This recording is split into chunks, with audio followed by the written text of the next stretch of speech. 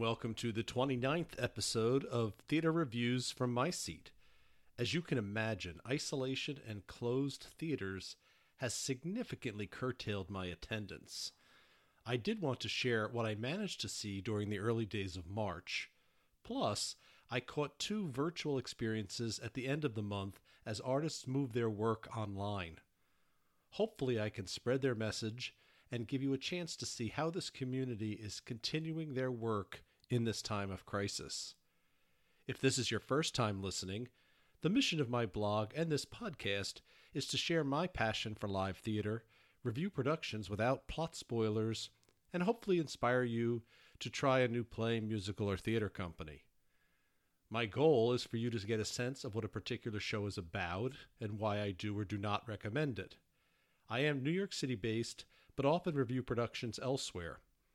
I also write reviews for the website Broadway World, but my blog and this podcast chronicle every show I attend. This monthly podcast is available for free subscription on iTunes, Stitcher, Spotify, and Google Podcast. Simply search for Theater Reviews from My Seat, which is all one word. As I said before, in this episode, I am going to share my observations for shows I attended physically or virtually during the month of March 2020. I'll start with an amazing concert which was held in the large Temple of Dendur room in the Metropolitan Museum of Art. I'm going to cover another burlesque extravaganza from Company XIV in Brooklyn. I saw a handful of off-Broadway plays.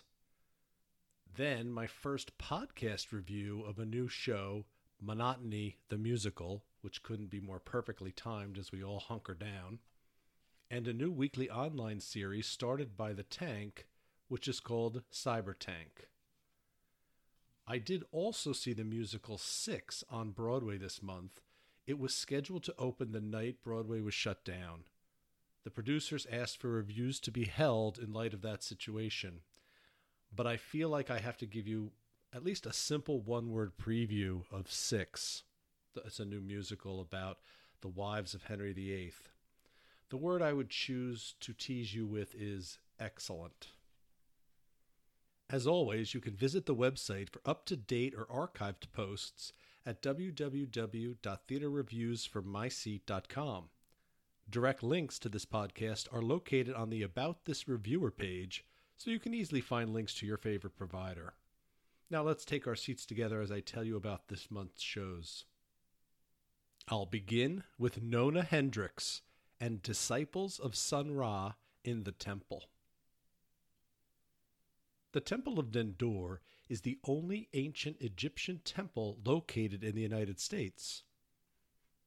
Housed in the Sackler wing of the Metropolitan Museum of Art, this 15 BCE creation is an example of a typically pharaonic temple.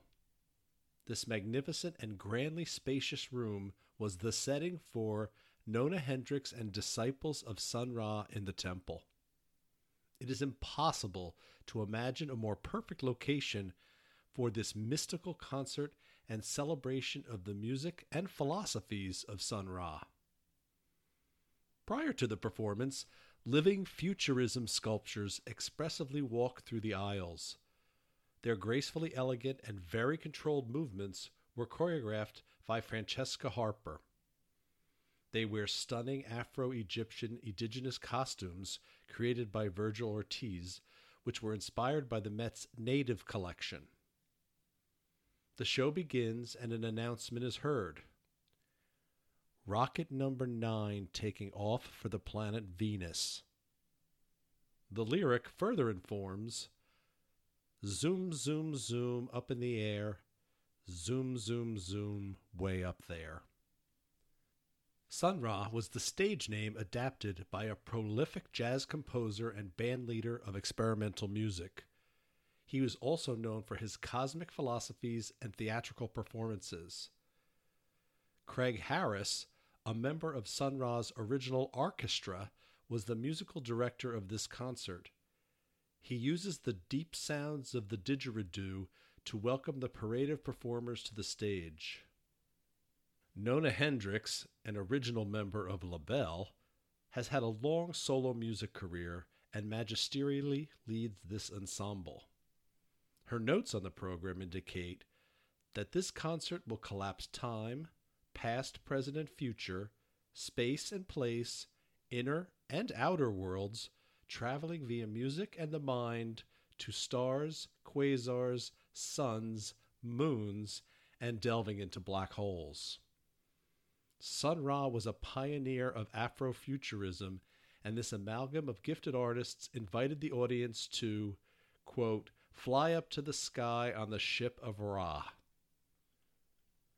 The music is rhythmic, almost atonal jazz, with individual notes in disarray, but also contains a futuristic sound overlay while a beat continues underneath.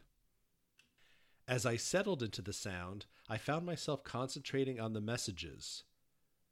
The sky is a sea of darkness where there is no sun to light the way. Only fools believe in God we trust. All we are cosmic dust. Afrofuturism is Afro-present and Afro-past. Not fiction nor science, this aesthetic addresses dreams and concerns of the African diaspora through technology and science fiction. A future stemming from past experiences is imagined.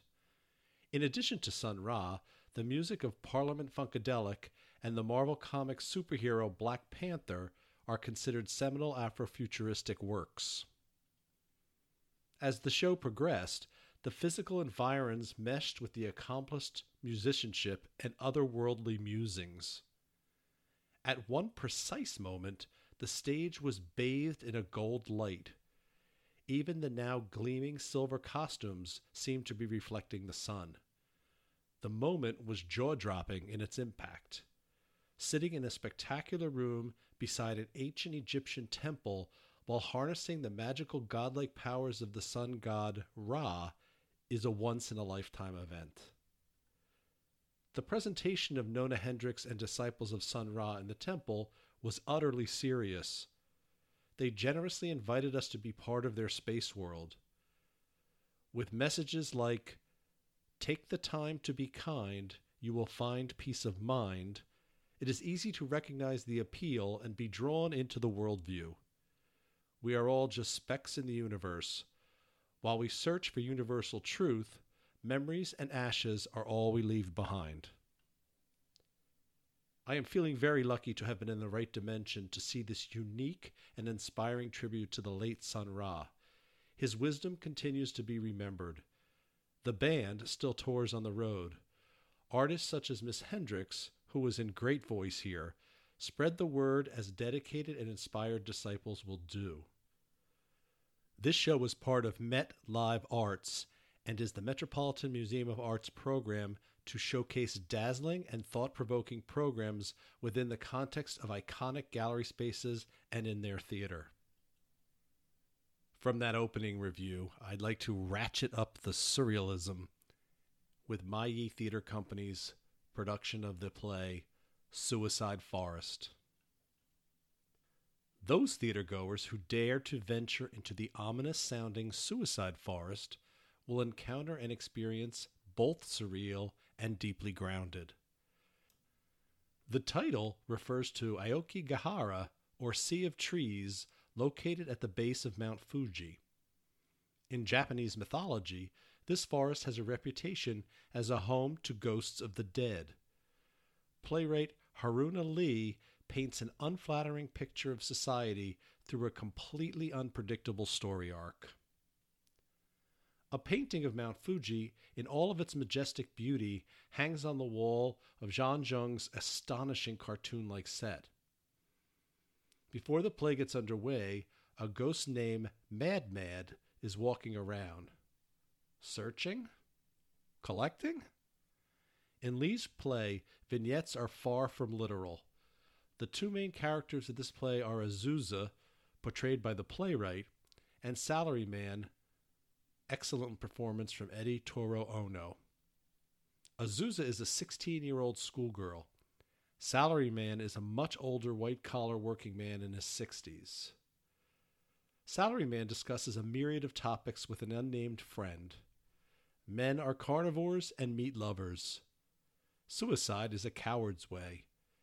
These men are victims of changing cultural mores, particularly as they concern females. Friend asks, "What's up with women these days?" Salaryman notes that you cannot even ask that question anymore without being fired. These guys don't want to become part of the new generation of herbivore men. An office lady lets Salaryman know that there are very young girls here to see him. They have come for an interview. Reality turns to fantasy, and perhaps to dreams and nightmares. Office lady flirts aggressively with the older man. Is she young enough for him? This bizarre encounter winds up with her blunt question, "What are you thinking of in that disgusting, perverted little brain of yours?" Sexual development and the objectification of women is out front and center in Suicide Forest. This topic does not travel down a safe road here. The disturbing view into men and their thoughts add an uneasy but effective revulsion to the disjointed scenes. Are women simply wired to exchange sex for material things? Where is this play going? In a humorous nod to Japanese game shows you may have seen on television, Salaryman will be the unwitting participant in a very public humiliation. That section seems to flesh out the man's unhappiness as a lifelong submissive member of the corporate emasculating machine. Japanese belief systems are definitely on shaky ground here. Haruna Lee's play takes many turns, some of them hairpin, and I will not spoil the intensely personal and vividly realized moments. As an artist, Lee is trying to comprehend what it means to be 50% Japanese. Sometimes 33% seems right, other times as high as 70%. I am also, she says, usually a high percentage of American too. There is one scene in this unique play in which goats are climbing a mountain. That part felt overly long to sit through. Most of the staging by director Aya Agawa cleverly embraces the fantastical sweep of the storytelling while allowing the societal observations and personal growth elements to shine. Suicide Forest is not a play for those who have to traverse a linear path. If you are willing to be led into a dark, unknowable sea of trees, surprises, both welcome and unwelcome, will expose themselves. The effect is like emigrating to a foreign country, reconciling drastically different cultures while uncomfortably finding your own place within them. This is meaty, risky, and altogether idiosyncratic theater worth exploring and contemplating afterward. Mayi Theater Company's presentation of Suicide Forest was actually an encore. The show originally was performed at the Bushwick Star in Brooklyn in 2019. And now for something completely different. Company XIV, or Company 14's, production of Seven Sins. Can the biblical tale of Adam and Eve be told in stunning burlesque without upsetting any higher powers? The audience didn't seem to care while soaking up this witty, imaginative, and delectably subversive version. The Devil opens the show with Sam Tinnis's Play with Fire. The lyrics are altered to set the mood, as in, "My boys like to play with fire." As is usual for a Company 14 performance, things do indeed get hot. Poor Adam is created, but soon thereafter complains of loneliness. A cleverly executed scene produces Adam's rib, the key ingredient for making a woman. Reviewer side note: are we really still teaching this in schools? Dean Martin's "If You Were the Only Girl in the World" cheekily underscores their duet. Costumes in this show are fantastically bawdy and sparkly. Zane Pielstrom did those. Adam and Eve wear sheer material decorated to look like a nude body over their undergarments. Remember, shame takes them a while to discover. Scott Schneider and Daniel J.S. Gordon were terrific in their roles and atmospheric dances. An elaborate snake dance ensues. The temptation, the bite, the fall. Adam and Eve are cast out of paradise. There are 7 paths to hell, 7 deadly sins. Now the cast wants to celebrate as we are getting to the pulsating heart of this show. Sinners, a toast to hell. The spirit being conjured is summed up by the follow-up remark, may your stay there be as fun as the way there. After a perfectly timed intermission, Austin McCormick's burlesque extravaganza kicks into high gear. The 7 sins are thematically embraced in this ex-warehouse space. The decor is described as Versailles decadence spliced with Prohibition-era dance halls. The room can definitely get a little smoky for design effect, and the superlative lighting by Jeanette Osukyu completes the visual picture. If you've never seen Company XIV before, attending is a super stylized and dreamy trip back in time. The performers greet you and are also the bartenders. Different types of seating are available.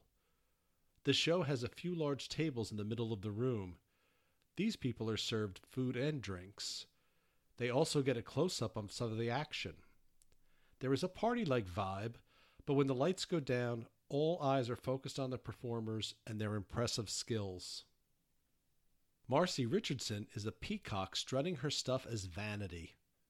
If you have seen her act before, she has a knack for aerial acrobatics while singing opera. This time, she performs L'Elixir d'Amour, The Elixir of Love, by Gaetano Donizetti.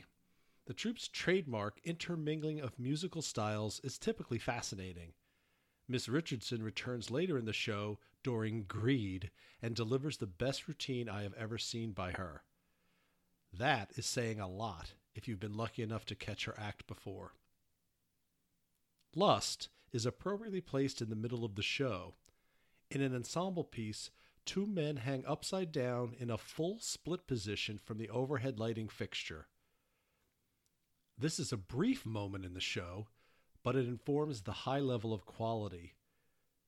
You notice the double lyra in the air when you take your seat.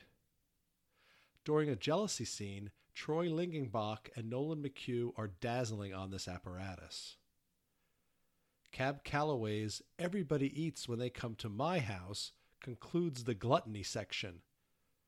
A little can nods to the Moulin Rouge feel of this nightclub. After all, we are told, everywhere there's a lot of piggies living piggy lives. Funny, sexy, artistic, athletic, musical, breathtaking, and endlessly entertaining, 7 Sins is a perfect introduction to this company. Stay far away if bare buttocks and teasing sensuality offend your delicate sensibilities. 7 Sins was being performed at Théâtre XYV in Bushwick, Brooklyn. The show was scheduled to run until October 31st, but obviously has taken a pause in the action due to the coronavirus situation. Our next off-Broadway play is more serious. La Construcción del Muro, translated as Building the Wall. Pulitzer Prize-winning dramatist Robert Schenken wrote Building the Wall before Donald Trump won the presidential election. He said, "I sensed that even during the campaign, real and lasting damage had already been done to this country." The play was released in 2017 and has been performed in 60 cities worldwide. Costa Rica's Teatro Expresivo translated the play into Spanish. La Construcción del Muro is now back on stage in New York after runs in Costa Rica, El Salvador, and Spain. Mr. Schenken released the play in 2017, a day before Trump threatened to paralyze the government if Congress did not clear the way for a border wall. The work is in the genre of speculative fiction. The story is a nightmare scenario made believable through easily drawn comparisons to history. This view equates Trump's rise as a symptom of problems with Western democracies where white nationalist and supremacist white ring movements have emerged. You are asked to enter the theater in a straight line. The house is split into north and south with a white dividing line down the middle aisle. Attendees are separated intentionally. The ushers are prison guards. On stage, there are 2 chairs on opposite ends of a table in some sort of a conference room. A man is escorted in wearing an orange prison uniform. He is wearing handcuffs and takes his seat. Rick is awaiting trial for unspecified crimes committed during the period where he was put in charge of a detainment center in Texas. Gloria is a professor and historian who has come to interview him and uncover the truth. She is not sure what will come of this conversation. In the original play, Gloria was written as an African American. In this Spanish version, she has been changed to a woman of Latina descent. That alteration seems to add a vital element of outrage and immediacy to an incendiary topic. Rick is a Texan who is part of the downwardly mobile lower white middle class. He struggles to make ends meet for his wife and child. His job in the border detainment camp is going well, and he has increased responsibility. These prisons are profit-making enterprises, so there is significant pressure. He is fiercely anti-immigration, noting, "If we don't have borders, we don't have a country." In Mr. Schenken's imagination, the Justice Department was beginning to shut down America's prison industrial complex, but the election changed that direction. After an attack in New York, martial law became law. As Trump said, and this play repeats, "There's a lot of bad hombres out there." Before his arrest, Rick was in charge of a stadium which had been co-opted to house illegals and other undesirables. Everything was fine, he says, before the sanitation problem. This dystopian fantasy is not especially shocking since the imagined scenarios are grotesque exaggerations of current events. In 2020, cages are in use at the border. The Nazi parallels are obvious. When the conflicting passions of these 2 characters finally collide, their anger and disbelief register strongly. If America displays how immigrants are treated, who would want to come here now? That's a bleak picture for sure. In this production, directed by Natalia Marino, voiceover quotes by Donald Trump heighten the plausibility of the story. When children's pleas on an actual 2018 tape are played, it is hard to reconcile a nation which pompously crusades itself as a model of Christianity. A question is posed very early in the play. What makes history change? Is it the academics, science, or people? Rodrigo Duran and Magdalena Morales are actors from Costa Rica and Guatemala, respectively. Their solid and nicely controlled performances highlight their characters' intense convictions. By the play's end, they shine a blinding spotlight on an immoral future state which doesn't seem impossible. The play is performed in Spanish with English supertitles. There are quite a few distractions in the production, including video projections of the interview. Overhead lights in the conference room changed positions and brightness, but I was unable to determine why. The ideas were enough tension to hold my interest. When leaving the theater, I wondered how audiences throughout the world digested this material. La Construcción del Muro was written in 2016 as dystopian fiction. From the perspective of 2020, is it? Your observations of current events will likely inform the gradient of your answer to that question. Another off-Broadway play that explores the immigrant experience in a wildly different way is Two Can Play. The phrase "two can play" at that game implies retaliation against an act of deception, deceit, or harm.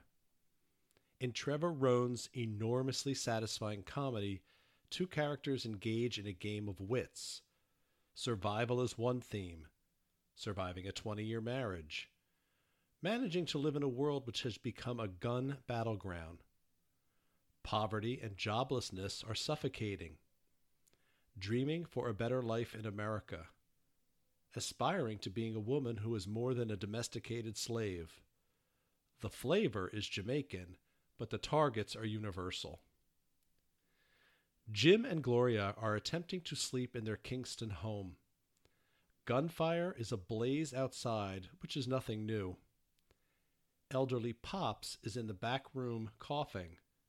Jim is completely paranoid. He is nervous and on edge. Gloria suggests he take more Valium. This play takes place in the 1970s. Despite the tensions and horrors of life in this lower middle-class income neighborhood, the tone is 100% situation comedy. The foibles and tribulations of a couple after their children have fled the coop for better pastures in America. All three kids are now illegal immigrants there. Son Andrew sends a letter home. Jim is fearful about his children being caught. Uncle Sam is a bitch. Him have satellite up in the sky can read numbers on dis house. Imagine how Jim's worries would escalate with 30 years of additional and more invasive technologies. His other son, Paul, has 3 jobs. Dad's reaction is, God bless America. Pops dies in the first scene. Jim and Gloria hatch a plan to emigrate to the United States. We have to go to Uncle Sam. In classic comedy fashion, they will bicker over money, which is very tight. Jim notes that Gloria is spending too much on war paint, which could buy extra food. She retorts, "You still have money for your cigarette, though." Gloria appears smarter and more resourceful than her domineering husband and is learning to gain power in the relationship. Today, she witnessed a man selling a puff for 10 cents. Gloria invests in a carton and negotiates with her husband. Jim reluctantly pays $1.50 for a cigarette. He then asks for a match. That'll be another 10 cents. The scene is a small one, but nicely demonstrates the state of their relationship. Through all the dangers and disappointments in their lives, they have managed to survive to this point with their classically humorous and recognizable identities. While this Jamaican couple is drawn as a stereotype, that is clearly playwright Trevor Roan's intention. These two are prototypes of similar dreamers everywhere. There are tons of laughs written into this comedy, which is being revived after a 1985 New York premiere. Gloria's frustrations are a common one even today. She knows her husband is seeing someone else on Tuesday nights. You can't manage your homework properly, yet you take it on extracurricular activity. The two are aligned, however, in escaping their increasingly embattled homeland for the promise of America. We laugh with them due to their personalities, but the urgency registers regardless of the humor. Another satisfying layer of Two Can Play is the emergence of Gloria as a woman.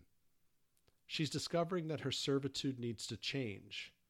She is no longer property to lend, lease, or rent. Her adventures in this play are thoroughly enjoyable. When she realizes the only thing holding her marriage together is crisis, her transformation blossoms. The play nicely builds a believable story arc despite the wildly entertaining comedic escapades. Joyce Sylvester and Michael Rogers are terrific as Gloria and Jim. Their chemistry has the appropriate lived-in feel. They both know how to expertly land a joke, and they each have an abundance of them. Their oversized facial expressions are truly hilarious.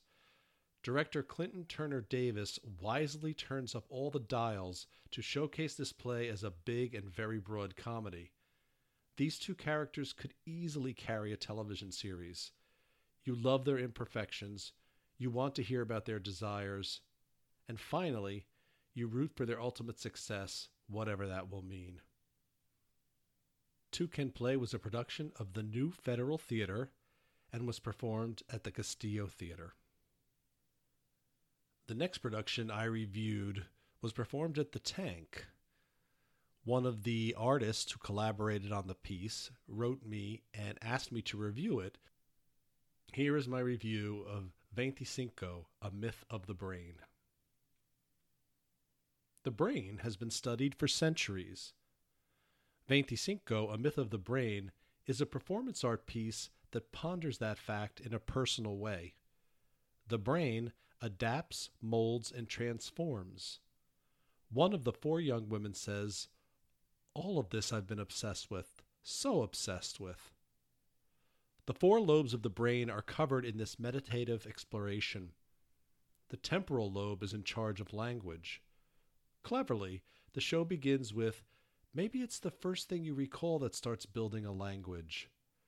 The ladies then alternate snippets of the first things that they remember as a young child. My turtle Leo had a name which was based on a television program.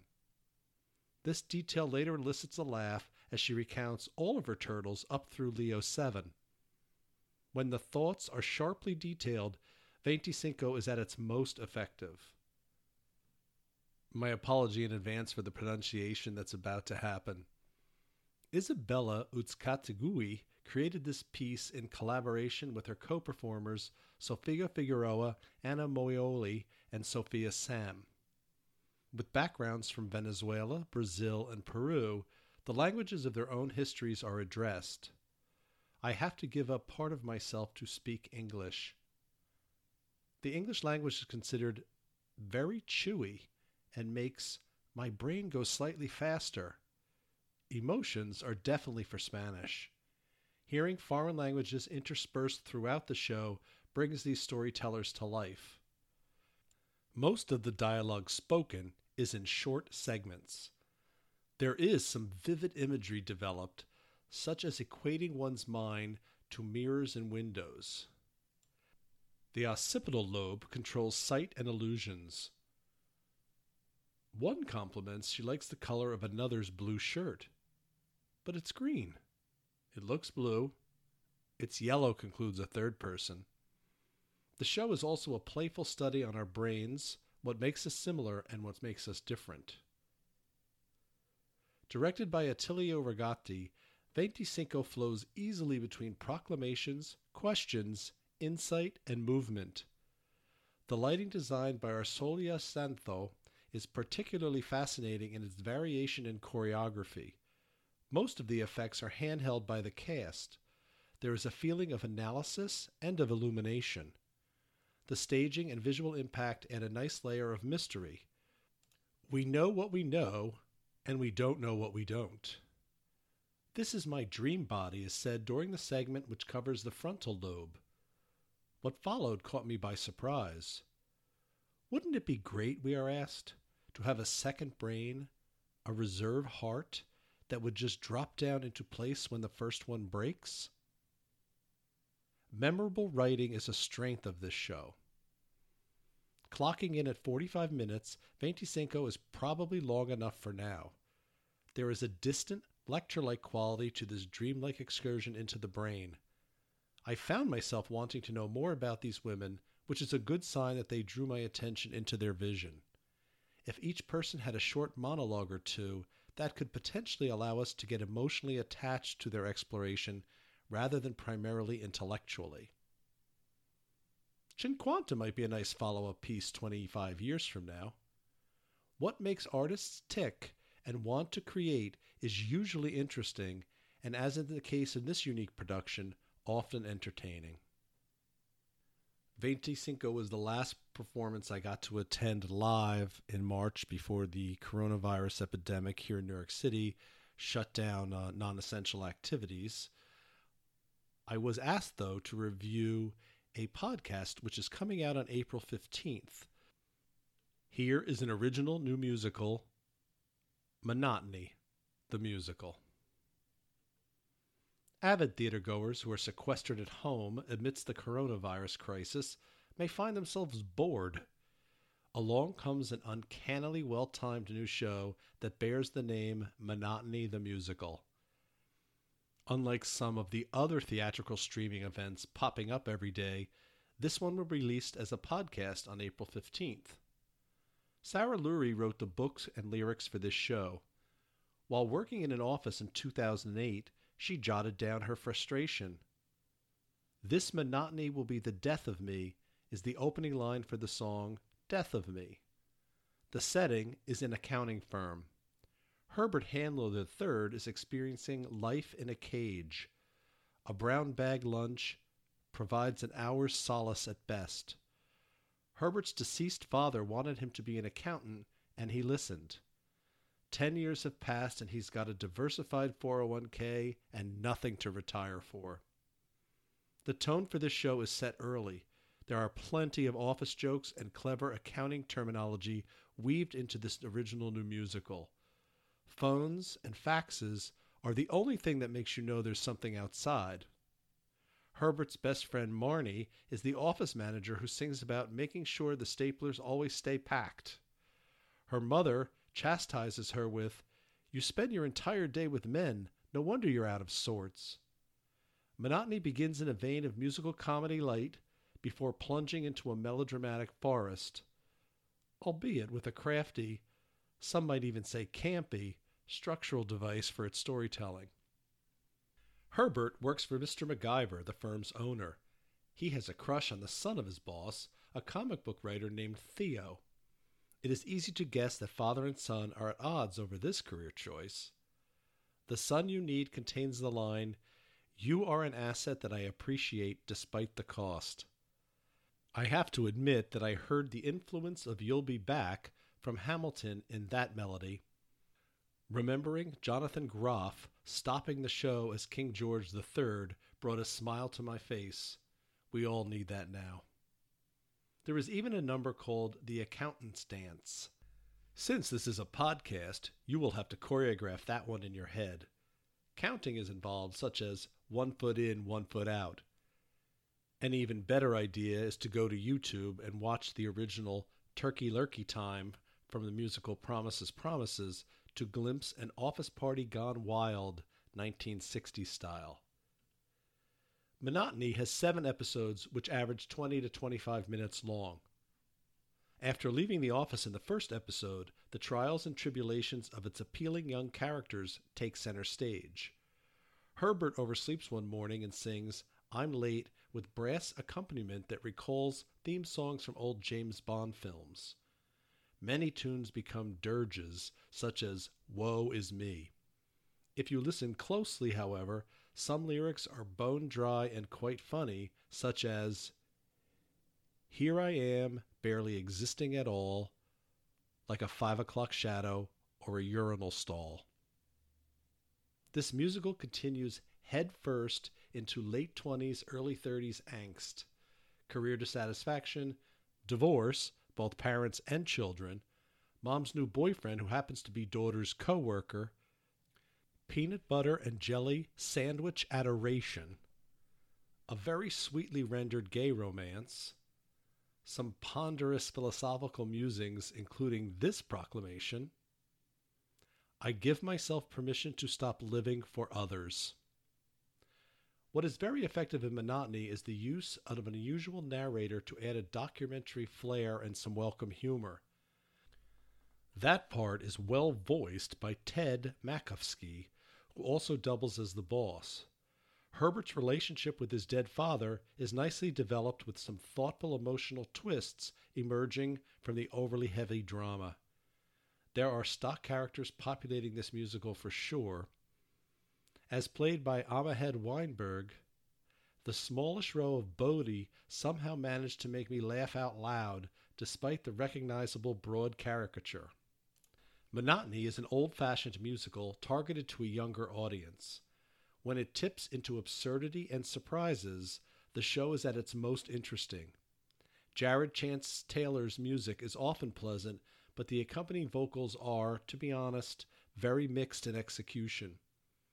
While millions of us sit at home with a depressingly escalating virus all around us, a little monotony might be just what the doctor ordered. Take a chance and see if you agree with the observations from my seat. Monotony the Musical will release its podcast on April 15th, 2020, and a link can be found on their website, www.monotonythemusical.com. For my last entry this month, Cybertank Episode 1, which was titled, How Do We Choose Community Over Despair? With all of the theaters closed, more and more websites and theater companies are taking their works online. Some are free and some have paid subscriptions. I frequently attend productions at the Tank and Off-Broadway Arts Incubator. They have just started a weekly series called Cybertank. The first episode is appropriately themed, How Do We Choose Community Over Despair? Christian Roberson is the host. He also submitted a documentary-style hip-hop video about art and racism. The mood is very casual and apologetic as the team fumbles through the early stages of this venture. I found myself inspired by each contributor's passion to share feelings and art during this time of isolation. The experiment and process is to create an e-home for emerging artists. Like the Tank itself, the range covers many disciplines. Kev Berry just lost his job in a restaurant. He has begun writing a document called For the Sake of Heaven. The plan is to capture this thing on a day-to-day basis. He then reads his entry from day 2 called Adjustments and Curry. Iveth Otero filmed a short belly dancing video. The mood was dreamlike and gauzily lit. Suzelle Palacios, who I recently saw in Birthday in the Bronx, followed with a sonnet. She also implored artists to find ways to express their art. She suggests trying something you haven't done before. The encouragement of expression drives the feeling of community evident throughout this episode. Emery Schaefer presented a tape segment from his play, My Name is Allison. 3 friends have a game night, and Allison comes to one of them. She's a doozy. On a monthly basis, I.N. Halliday hosts Necromancers of the Public Domain. This program takes an old book from the New York Public Library and creates a one-night low-budget variety show. This month's book was 1921's New York, the Nation's Metropolis. She tells us, So I wrote this yesterday at 5 o'clock. A tune follows with pictures and humor. Ron Jha was inspired to take an 18-day trip, talk to strangers, and create a travelogue. In her segment, storytelling is set to a piano accompaniment. Nikki Nupp follows with a transgender-themed pop song and a fun homemade music video. The opening line is memorable. Is who you are reflected in a stranger's eyes? As we can never truly escape the abominations of the White House occupants, a section from the Melania Trump Roadshow is played. Lauren LoJudas portrays the First Lady. The segment is titled Fashion Police of Politics. Shame on him for those eyebrows. Made me laugh out loud. Poet Mike Frasentesi came next. He began a bi-monthly poetry reading series at the Tank. The third show was canceled due to the virus. He shares his poem about climate change. Constantine Jones has written a manuscript called The Gut. It is one long poem separated into distinct movements. 3 selections highlight his project, and you feel drawn into his creative process and thoughts. Slideshow particularly stood out for me with the promising opening, All the Things I'd Like to Be. Finally, Julia Knobloch concluded the episode with 3 recently written poems. Her themes were the dark legacy of the Nazis, getting older, and the search for a place which bore the title Los Angeles. Mr. Roberson reminds viewers that the Tank, like all smaller nonprofits, will be struggling financially through this period. Donations are encouraged. The Venmo accounts for most of the artists are also noted in the upper left hand of the video. If you enjoy a performance, a tip can easily be shared from your seat. I look forward to the next batch of experimentation and sharing. The Tank is an off-Broadway theater and arts incubator which typically puts on 1,000 shows annually, working with over 2,500 artists across many disciplines. New episodes are scheduled to go live on Tuesdays at 4 p.m. Eastern. I hope you enjoyed this episode of Theater Reviews from my seat. This is typically where I talk about some of the upcoming things I'm planning to see in the following month and record on next month's podcast, but that's a little premature. Hopefully, there'll be some more online things that I can talk about and share and keep my brain busy while isolated here in New York City. If you have any comments or suggestions, I'd love to hear them, especially if you're looking for me to review a specific online show or would like to be considered for a featured interview in the future. Please send an email to theaterreviewsfrommyseat@comcast.net. You can also sign up for an email subscription to receive all reviews as they are published at www.theaterreviewsfrommyseat.com. I hope you all stay safe and get through this crisis, and I look forward to sharing my theater-going experiences with you when things resume back to normal. Take care of yourself and your loved ones, and have a great day.